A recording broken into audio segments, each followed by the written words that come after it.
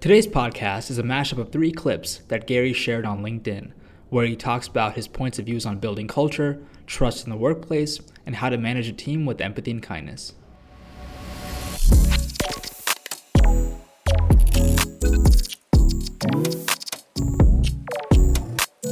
Have you ever felt micromanaged at work? In this clip, Gary talks about why he trusts his team blindly. I think people say no too often because they fear ramifications. I don't think micro losses are scary, and empowering people to make decisions is how you scale. And to me, I've always thought that somebody doing an 86 instead of my 100 is better than not doing it at all. Plus, how am I ever gonna learn if somebody is capable without giving them a chance? Like, eventually you have to let your kid swim. Eventually you have to let them swing the bat. And so yeah, I'm completely not driven by fear. And people are, and the reason people don't let people do things is they fear it, or they have, it's ego. A lot of people don't want their understudies or their direct reports or the people they manage to be better at something than them. It's just insecurity. I say yes, I give trust at first. You can lose it. People are like, trust is earned. I'm like, cool, that seems fucking slow and egotistical. Like, who the fuck am I to have it earned? Great, fuck that. To me, trust is given, and then you lose it if you're a dick face, incapable, and have proven that you're not worthy of the challenge or the role. I think one thing I've noticed, though, that is a counteract to my move is that a lot of times when you accelerate that too soon, people become entitled.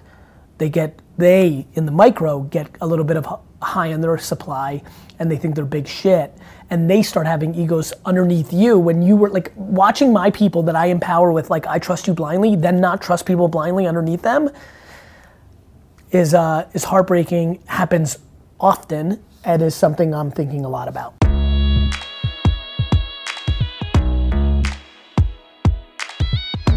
How do you communicate, or how do you distill that same methodology to the people under you so that it's like a prolonged process? I don't. I prefer to see what people actually do naturally themselves than try to micromanage it. I think a lot of people never get a true read on somebody because they've over manipulated their tasks and the person is doing exactly what that boss wants. And to me, ultimate scale is allowing people to roam free and expose themselves. It's kind of like that rope, right? I'll give you a rope and you can go forever, or you can hang yourself with that rope. I think that whatever that analogy is that I've heard in culture, I'm sure is what I'm doing, which is I'm giving unbelievable amounts of rope, and some people will run into perpetuity with it and create enormous amounts of happiness and wealth and success and whatever we do together, and others will, get tripped up on it and get caught up in their bungee cord and lose.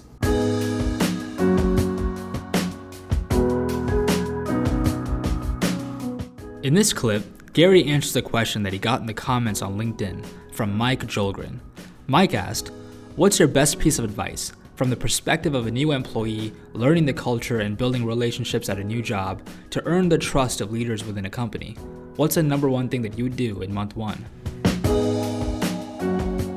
This is a very tough question. It's a question I get on LinkedIn all the time, and the thing that really scares me is that when you're an employee within an organization, the best way to get trust often is to pander to the judgment of the senior leadership, which oftentimes, or potentially at times, doesn't align with your actual point of view.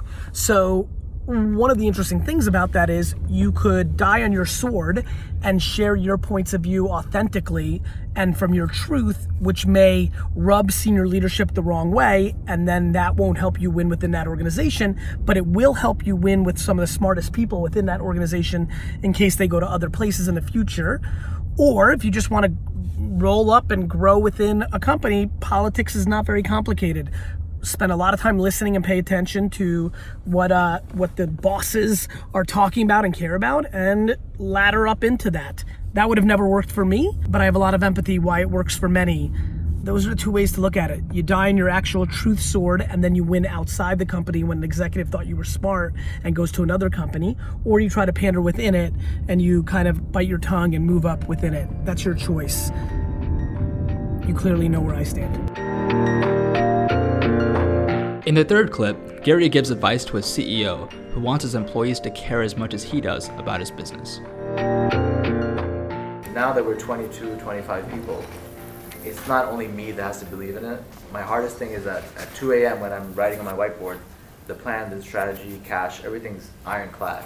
But when I walk into the office, not the other 22 people are as excited as I am. Well, they shouldn't be. They're not making as much economics. But yet I need them to believe in it. Well, then you need to take a step back and realize that you work for them, not they work for you. This is the great struggle that people have to taking things to 100, 500, a billion. A lot of people have the actual energy, ambition, fortitude, talent to go from 0 to 10, 20, 30, 40, 50. They really do. I genuinely believe you can build a $50 million revenue business on sheer will. I lived it. When more humans are involved, you have to turn into a leader and a CEO. And that is a very different thing than being the practitioner. In the same way that I'm popular, I'm gonna build a very big business because I'm a very good manager of people. Because I don't ever require them or hold them to an expectation that's unrealistic based on the ideology of my selfish ambition. The other thing that people don't understand is everyone's driven by different shit. Take every single person. You have only 25. I have 980. Like, I wish I had 25. Take 25 people to breakfast, lunch, and dinner. It would literally take you 1 week. And sit down with them for an hour and a half and start the conversation of, what do you want out of this job? Money? Cool. I'll start working on it. You're at 80K? You want to make 100? Cool. Yes, because you're actually killing it, or maybe you don't have the money to do that. Okay, let's just get together in 100 days. Here are the things. Radical candor, which I struggled with because I'm positive. Hey, here's what I think you're good at. Here's what I think you're bad at. Here's how you can get to 100. Next person. Bro, I need some more work-life balance. I fell in love with this boy. I love him. And I'm working 15 hours a day. I just need a half a day on Friday. And you're working to 2 o'clock and I don't want you to think I don't give a fuck. Cool, you got that, Sally. Next. You will shit what will happen if you listen for an hour and a half. You want to talk about people being fired up? They'll get fired up real quick. Thank you guys so much for listening to this podcast. Let us know what you think about Gary's tactical business content at Gary V on Twitter. That's Gary VEE on Twitter. And follow Gary on LinkedIn for more.